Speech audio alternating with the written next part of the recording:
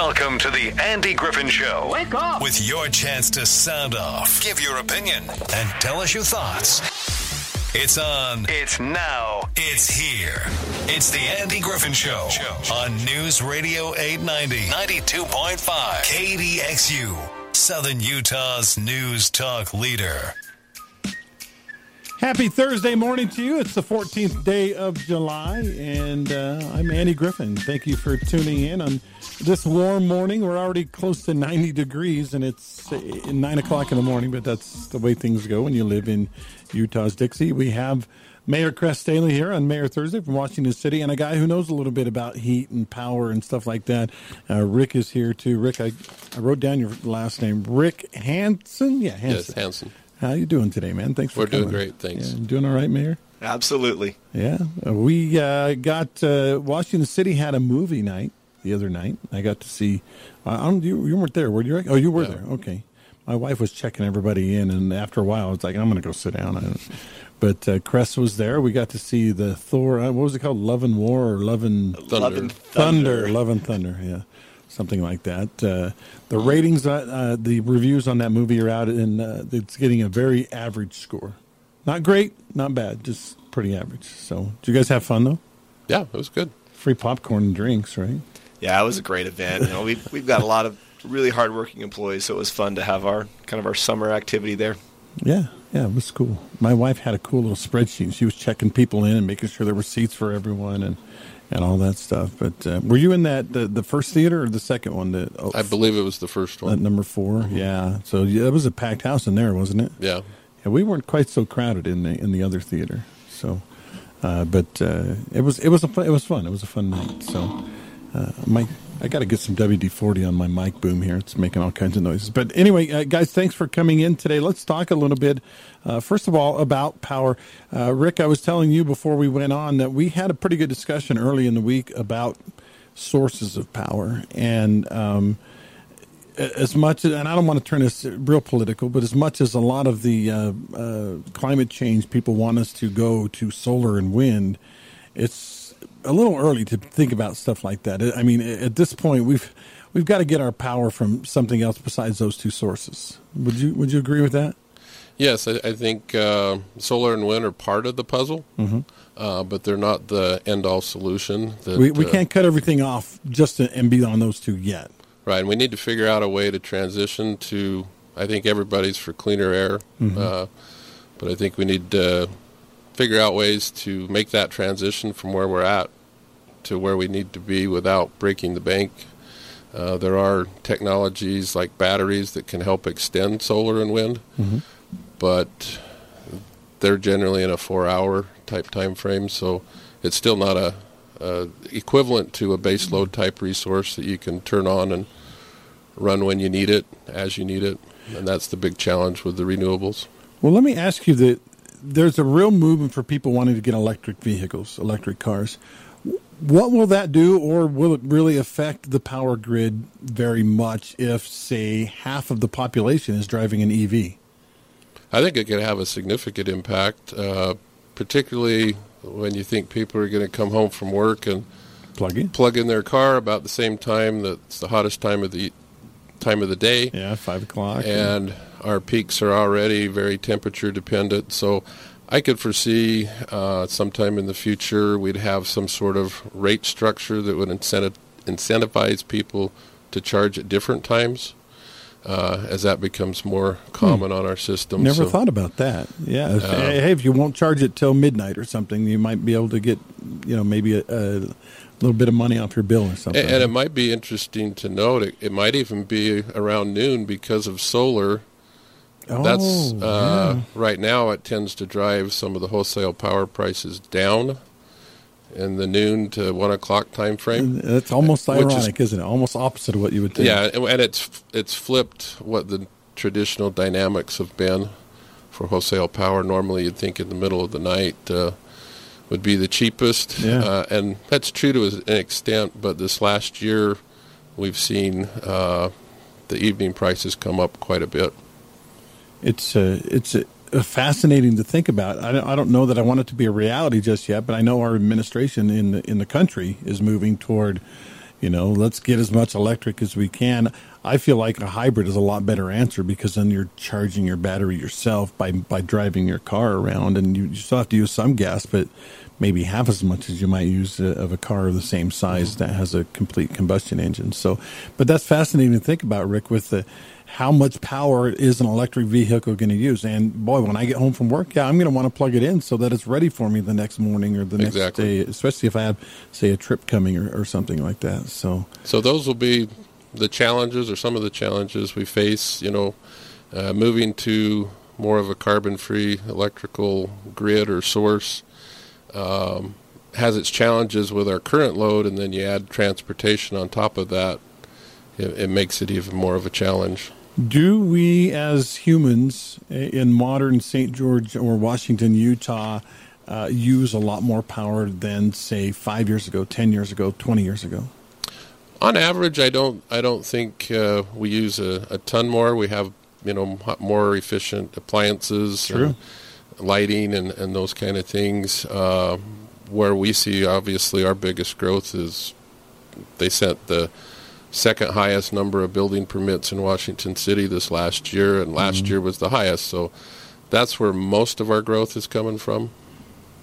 But I was thinking we use so much more electronic stuff, but the light bulbs are more efficient. Refrigerators are more efficient. Even cars, talk about electric vehicles, they're starting to get better and better, so they're more efficient as well. So, correct. Game changers, I guess. We may use more, but we've also gotten better at figuring out how to use it better. And I know the city even they're using some hybrid vehicles in our fleet now. That I was talking to the fleet manager yesterday, and they're getting over 40 miles a gallon. So he's been pleased with the performance of those in the right application. I'll never forget the first time I saw, they do the optimal miles per gallon when you buy a car or whatever. And I think it was the Prius was one of the first ones that was a hybrid. And it was 35 highway and 45 city. And I was like, wait, what? That's backward, because they've always been the other way around. But I guess with the electric cars, that's the way, or the hybrid cars, that's the way it works, huh? Yeah, because you're using the braking to charge your battery. So.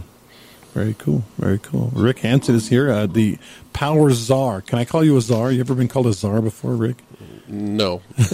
I'll get the cards ordered. We'll change the title. Power Czar for Washington City. Of course, Mayor Kress Staheli is here as well. Kress, man, when you think about all the things that go into managing a city, all these little factors, you don't really think that much about, our electric car is going to factor in our power bills and the grid, and will it be there'll be such a burden on the grid that we'll have brownouts or blackouts. I guess that's stuff that you have to worry about, and not me. I don't know. Well, I'm fortunate as a mayor to come into to a city with an administration and department heads that are seasoned, that have been tackling these challenges for a long time, and so certainly Rick's among those department heads that makes it easy for us to run a utility. I mean, Washington City is an old city, but we're fairly young. I mean, we acquired our power utility in 1987 from Rocky Mountain. Wow. And so as our little town has kind of boomed, we've grown and kept up with it. And so, how old were you in 1987, Kress? Oh goodness, I would have been 12 years old. 12. Okay. Oh goodness. Same. I was at the 6th grade center with Jeremy Larkin. Okay, there you go. There you go. I was on a mission in 87, so should we ask where Rick was in 87? Well, I'd been married for 3 years, so a little bit older than you guys. A little bit ahead of us, yeah. So, 87. Okay, when was Washington City founded? I mean, how did that process go where you bought the power company, you started owning, Washington City Power? How did that work? Yeah. Rick, do you know a little more about that? Well, way back, the area, or some of the Washington City and other cities as well, were served by a company called CalPAC, or California National. Okay.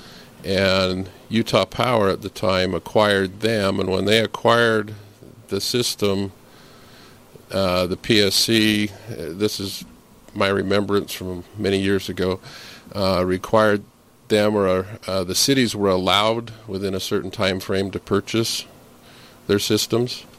and Hurricane, Santa Clara, Washington were among those that purchased the system, exercised that right.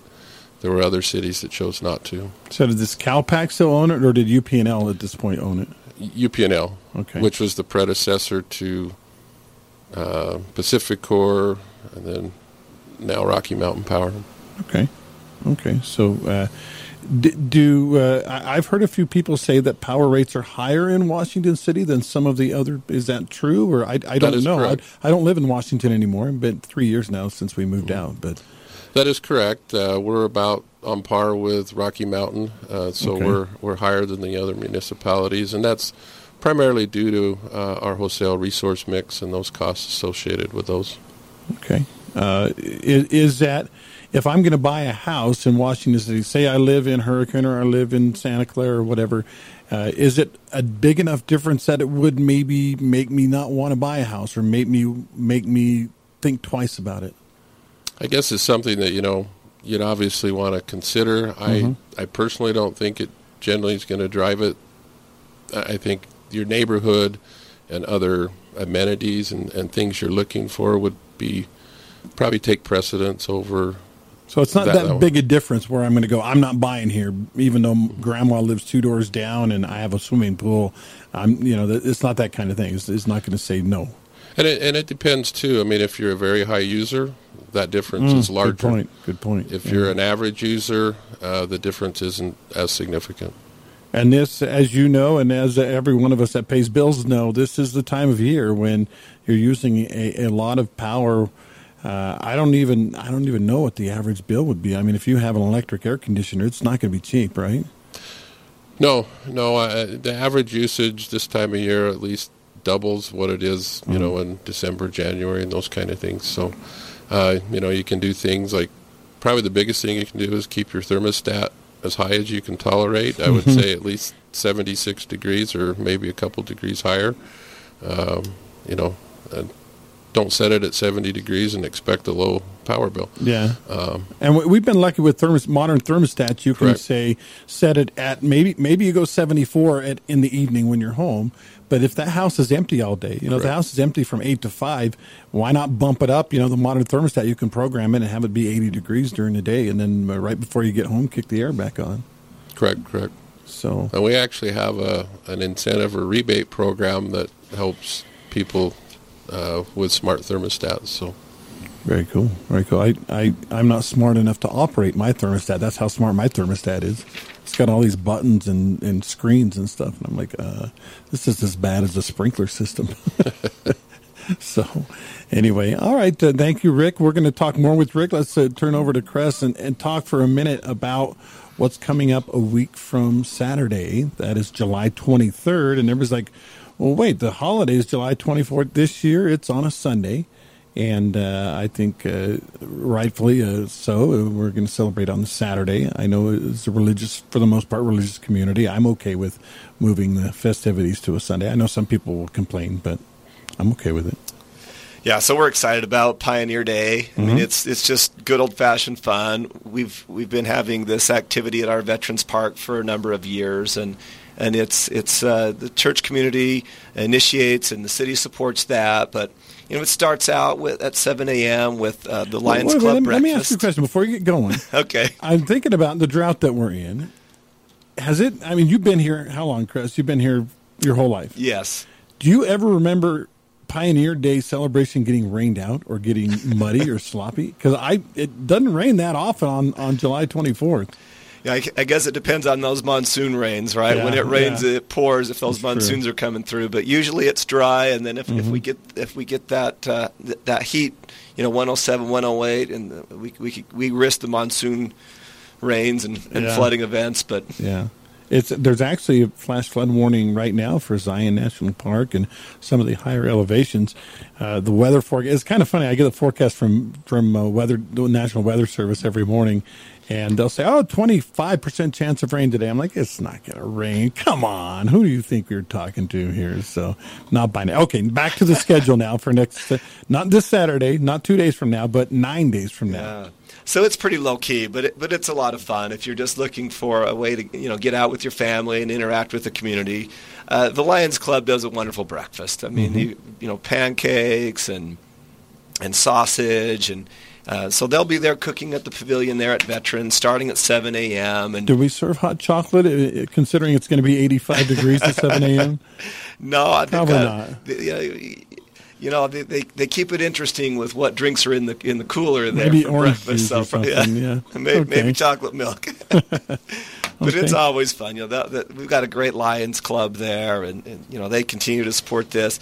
By 8 a.m. we'll have a parade. It's right, down 300 East, and then turns right onto Telegraph, and so it's just kind of a hometown fun. And then after that, there will be a number of just activities there in the park. Things from like the fishing ponds and the foot races. And I have been in the past, it's kind of been church assignment type stuff. Yes. And I have run that fishing booth probably 5, 6, 7 times over the years. So. Yeah. A lot of fun. And I guarantee you're going to catch something if you come to my booth. Well, and with the city supported and with that kind of the church sponsored there, we're trying to keep the cost of any of the activities that cost down really low. But there'll be the face painting and the popsicles and snow cones and just pizza and entertainment. It's low key, and by the time the sun gets too hot, by the time it's noon and you're charging your Tesla, it's probably time to go home. But all right. So but later on, there's more stuff later as it starts to cool down again. Yeah. So traditionally, St. George has done the fireworks for the community on the 4th of July. In Washington, we've done the fireworks kind of in the valley on the 24th of July. So. Okay.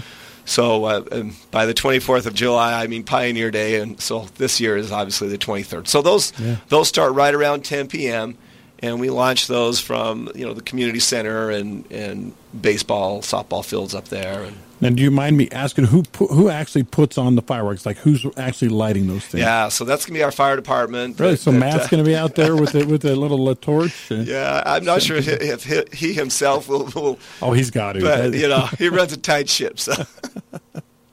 Oh, that'll be okay. So fireworks. This is all a week from Saturday, the July 23rd.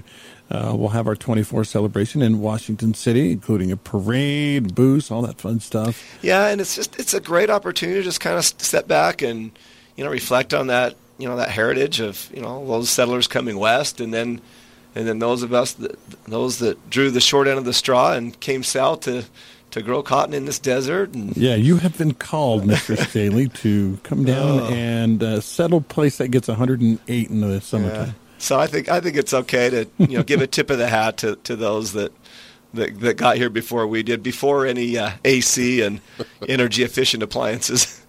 Are you familiar with how it came to be that kind of 4th of July was St. George, 24th Washington? How did that end up that way? Do you know? Yeah, I wish I knew better. I'll have to ask probably Mayor Clove and Mayor MacArthur back in the day. We were talking a little bit about it, and that's the one thing that with our communities, we all have such a good relationship and interact so well together that some of those things can just be a conversation and understanding. And we kind of lead out also on Veterans Day, and that's one of the big holidays. But we kind of spread it around so that one city's kind of the sponsor or the spotlight for the celebration for the holiday. Okay, I like it. You okay to take a phone call? We got absolutely Seth hanging on. What's absolutely. up, Seth?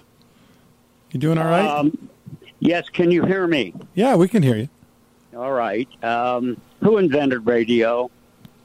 Marconi. Wrong. No, Tesla. Yes. Okay. You got the patent after Marconi stole all his ideas. well, didn't Edison steal some of them too? Edison wasn't the brightest bulb in the. He just found no pun intended, right? Yeah, 1,000 ways not to make a light bulb. So Tesla knew from the beginning what to do.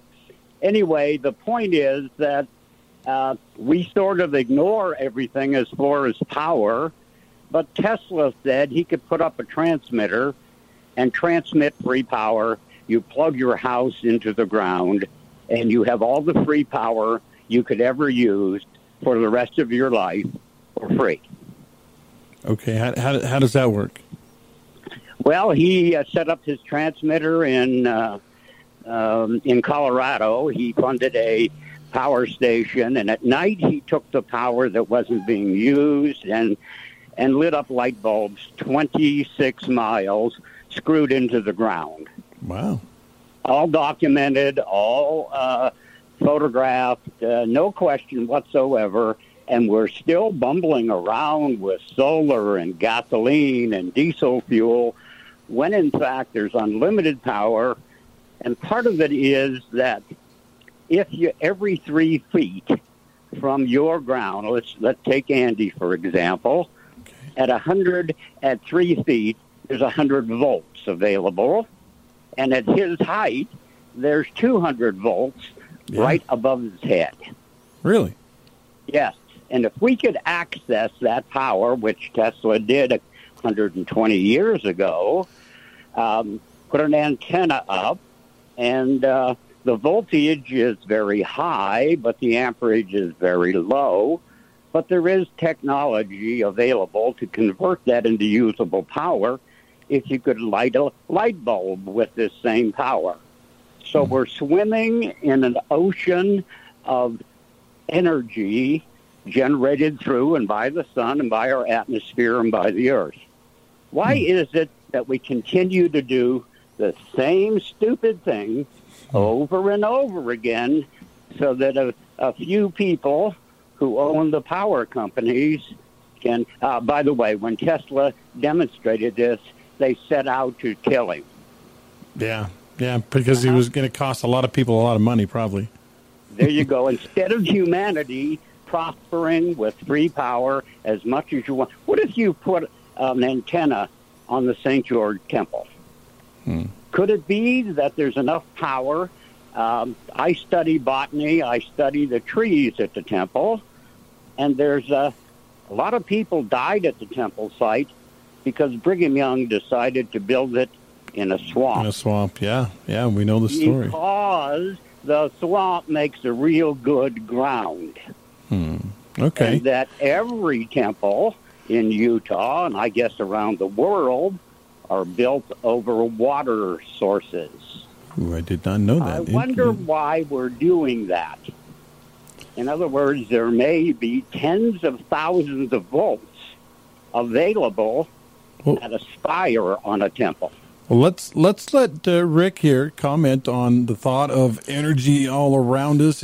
Have we just not figured out how to harness it, Rick? Is that the problem, or it must be? It's something I'll have to look into. I missed that class in college, so okay.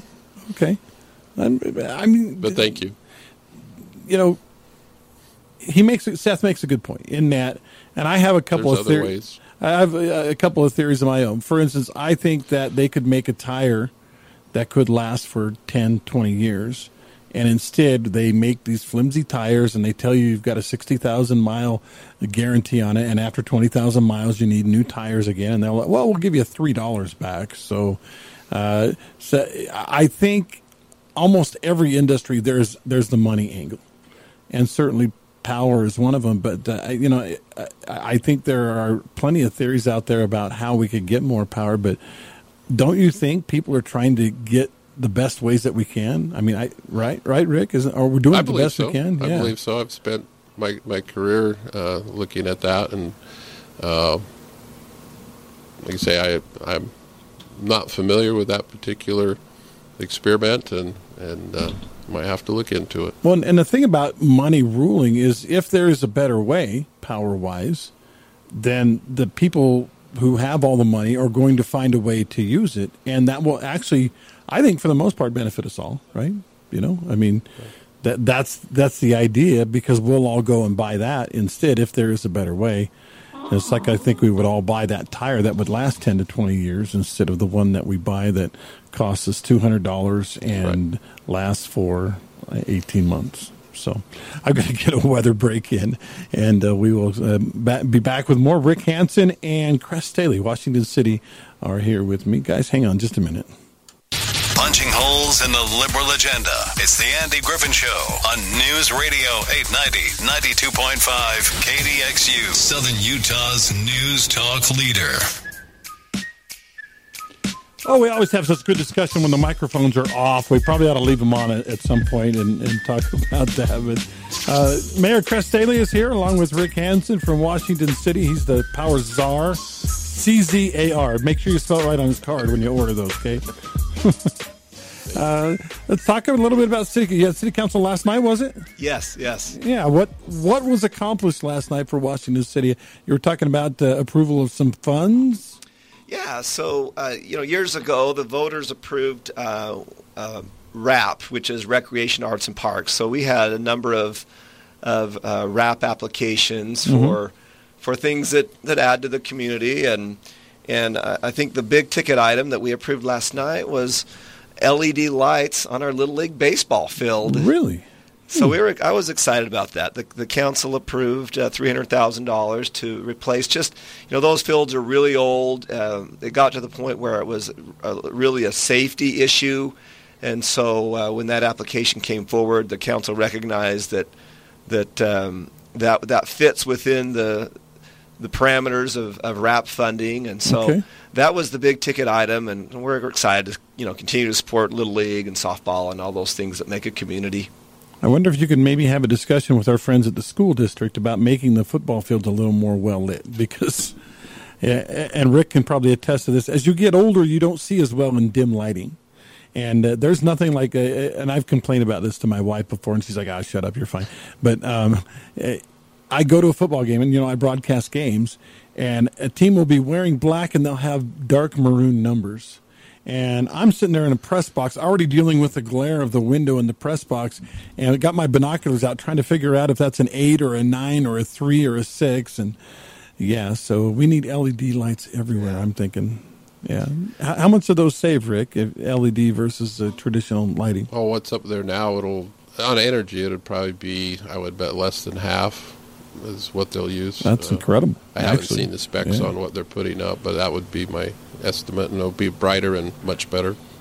One of the things we were talking about during the break was the fact that part of the power grid, part of the sources of energy that we have is hydroelectric. And because we're in such a drought right now, because we're hurting, that's actually down too, as well as everything else that we're, them shutting down coal plants and things like that. We're having a little difficulty with hydroelectric right now, aren't we, Rick? That's correct. The main dams on Meade and Glen Canyon, they're probably about half, maybe three-quarters of the output. So they are operating, but they're just not operating optimally right now. Correct. And of course, that tends to make the utilities that take power from that, they have to look elsewhere to fill that gap that they're no longer getting there. And so it tends to supply and demand. It raises prices overall everywhere. With the growth we have, Rick, do you foresee a time where we might have to plan, brownouts or scheduled times where we shut the power grid down to certain areas in Washington City? Is that ever going to happen here? Well, I certainly hope not. We spend a lot of time and money to avoid that. There could be, the whole county is fed from 4 lines that come from Central, about 25 miles north of here. That's where Seth is from. Yeah. And if, like a fire or something were to take those lines out, that would be probably our biggest threat or possible problem for the county. What would happen if the fire took those lines out? Would we be without power for a while here, or? Yeah, the municipalities have generation of their own of different St. George, Santa Clara, Washington, and Hurricane. Deseret's putting a plant in at Fort Pierce that might help Dixie. But in our case, we have 6 megawatts of capacity, and our peak load's about 50.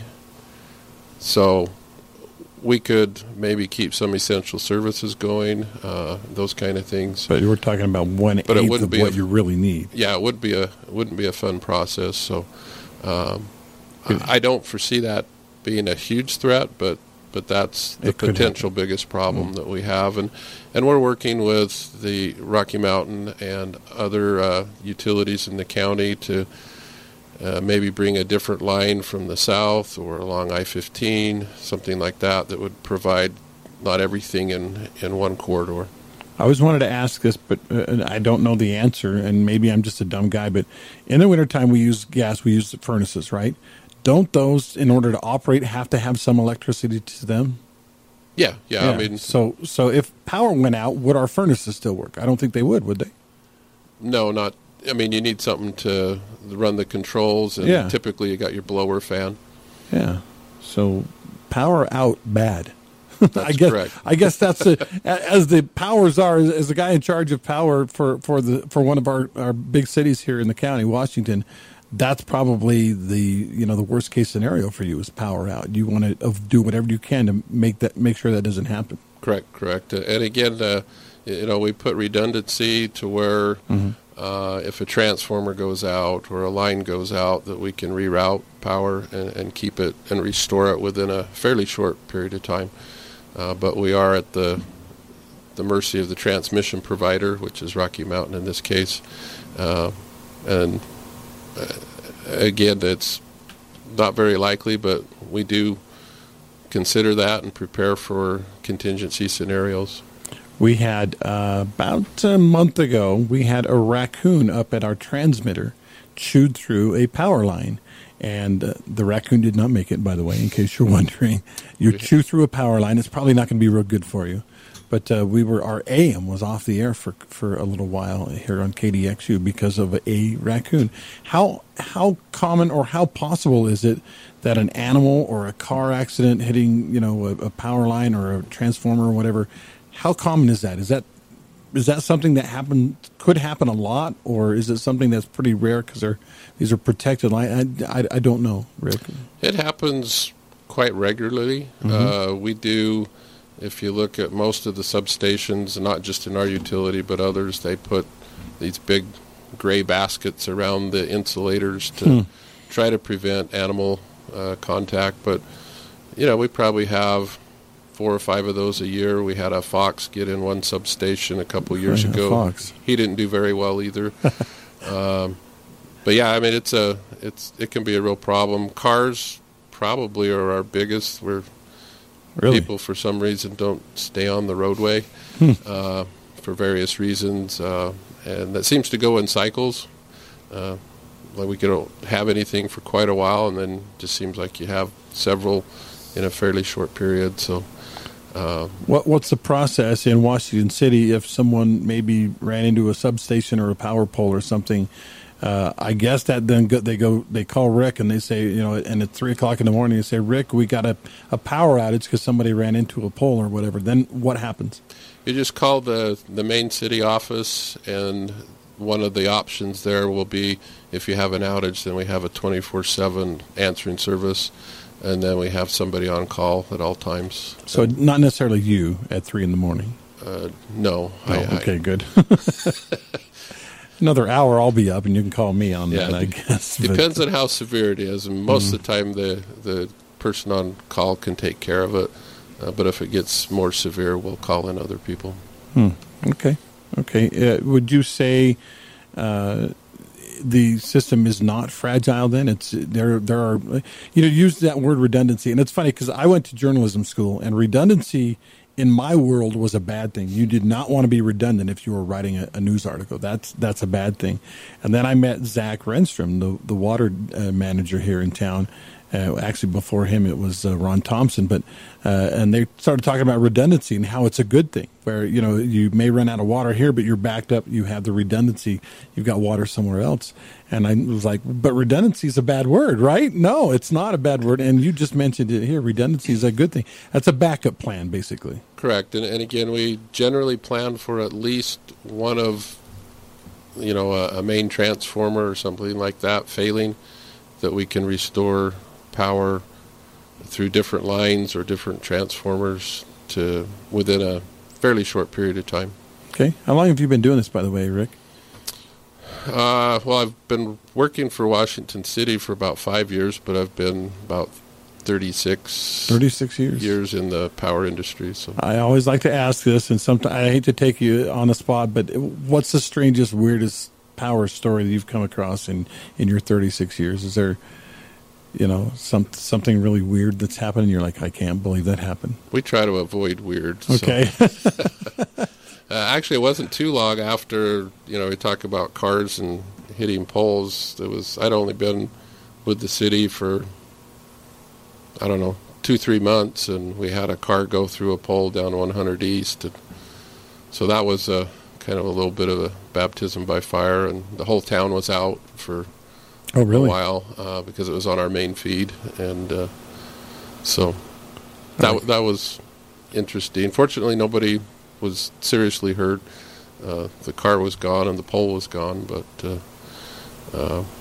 we spent most of the night getting that back up. Wow. I guess was Roger the city manager then? Yeah, he was. And did he have to field all the angry calls, my power's out calls? Oh, they came and found us, some of them, but yeah. And most people are great and they understand. They're just curious and want to know when. Yeah, so. When and why. Yep. That's what they want to know, when and why. Kress, you've been living in Washington City for 40 years, huh? My whole life. Yeah. Have you had some power outage experiences in Washington City? Oh, I think some neighborhood kids tripped my breaker one time, but other than that, it's been pretty. And it's interesting in Washington, north of the river, of the Virgin River, is Washington City Power. South of the Virgin River is on Dixie Power. So, two great utilities, two great power companies. One thing I really appreciate about Rick and his leadership, he's really forward thinking about, we have a mix of wholesale resources now from our baseload power and either by contract or ownership, but moving forward, we're looking at some interesting options to have ownership and improve our power rates, or at least maintain our power rates as we all battle this tsunami of inflation. But there's a project that we're involved with that is a carbon-free power project that we think has the potential to come on by about 2030. That would really add capacity and stabilize rates, and so we're excited to be part of that project. So what do you mean by carbon-free? So it's a small cell nuclear, and cool. We are one of the initial investors in that through our association with UAMPS. But we've had our power board and some of our officials travel to Corvallis, and we think this has the potential to be a really great addition. Small scale nuclear. I like it, and it's so funny. We talked about this the other day with Jack Lancaster about power. That people hear that word and they're like, "Oh, bombs! Oh, people are going to die. Things are going to blow up." But and nuclear has become like it's almost like nuclear. The word needs a PR agent to try to improve its image. That's for sure. But if you do your research, you'll find that the nuclear power industry is one of the safest. Incredibly safe, yeah. And this new technology, it's the same basic nuclear reaction, but it's packaged differently. Instead of the large giant domes that you see the pictures of. Yeah, 3 Mile Island. Everybody's seen it, yeah. So this project has multiple it's called small modular reactors, each of about 77 megawatts, and there'll be 6 of them. And it'll be located up at the Idaho National Lab outside of Idaho Falls. Okay. And we're signed up for about 20 megawatts from that plant. So, again, it provides a baseload sustainable one that you can ramp up and down to match the output of solar and wind, which we have wind up in the Idaho Falls area as well that we participate in. Well, and we just approved another contract for solar last night with Still Solar. So, we're progressing as a utility. We're getting better and better. Takes some vision. I guess that you're the vision guy, right, Rick? Well, we do our best. A lot of people that help us. Let's get a quick commercial break in. More with Rick Hansen and Kress, Staheli, Washington City after this. This is the Andy Griffin Show on News Radio 890, 92.5 KDXU. Stay tuned for Clay and Buck coming up next. Welcome back. Man, time flies when you're having fun. Here with Kress, Mayor of Washington City, and the power manager. I want to call him czar, but I know that's a little presumptuous, right? Rick Hansen is here. Thanks for coming in, guys. Appreciate it. We're running short on time. I want to get right to it. Some tips as we go over 100. You know, I mean, you look at the 5-day, the 10-day, they're all over 100 degrees, guys. What can we do to help not put as big a burden on the power grid to make our bill a little bit smaller? Go ahead. A couple things. You can replace those dirty air filters. You make sure your HVAC system is in good working order. Okay. You know, replace out those old bulbs with LED. And Andy, for you, cook outside on the grill. I want to hear. Yeah. Cook outside on the grill Cook during outside. Those evening hours. And gosh, if you're going to twist my arm, Kress, I guess I will. Any other ideas? I know turning the oven on, like you said, cooking outside is a lot better idea than heating up your house, because then you got to try to cool it back down. Even something as simple, I remember as a teenager, and maybe you guys were like this, maybe not, one of my favorite things would be to open the fridge door and stand there for 5 or 10 minutes browsing on what I might be able to eat inside that refrigerator. That's the teenager problem. So. Yeah. Laundry's probably another one. Is be thoughtful about when you do your laundry and what those peak loads might be doing on the grid. I mean, you talk about the grid, and each of our usage in our individual lives affect that overall grid of the utility, and so I think we can all just be mindful. Rick, what are the peak dates and what are the peak hours that we need to be careful? Generally, the system peaks in Washington County between July 4th and July 24th. So we're in it right now. Right. Generally, probably 8 out of 10 years. Sometimes it'll be the first or second week in August. But the peak hours are from probably 4 o'clock to 9 in the evening. Right, when everybody gets home from work. Exactly. And they want to cool down and put their feet up and make food. And exactly. So anything you can do to shift your usage off of those times is appreciated and will help the overall system. It's funny, I was going to say maybe we should go out to eat, but then you got to pay for gas, and that's $5 a gallon, and I don't know if that's the answer either. So let's see. We're down to the last minute. Guys, thank you so much for coming in today. Rick, I learned a lot today. You were a good teacher, teaching us about peak times and things to do and where the power comes from. Thank you. I'm still looking for a funny story, though, about at some point about some experience you had. We'll get I'll to have that. To send you one. Yeah, send me one, or tell Shelley, and she'll pass it on to me. Kress, big day a week from Saturday, the 24th celebration, actually on the 23rd this year. And I imagine you'll be there around and hitting golf balls or something. No? I'll be there. It'll be a great event. All right, guys, thanks for coming on today. Really enjoyed it. Appreciate it. Thank you. It's the Andy Griffin Show. I'm here every day. I actually come in at 6 a.m. and then do the Andy Griffin Show at 9 o'clock. And tomorrow, don't have a guest. Tomorrow is a phone call day. You guys will drive the show. I'll have a couple of topics prepared as well. Look forward to talking to you then. Thanks for listening, and we'll see you tomorrow.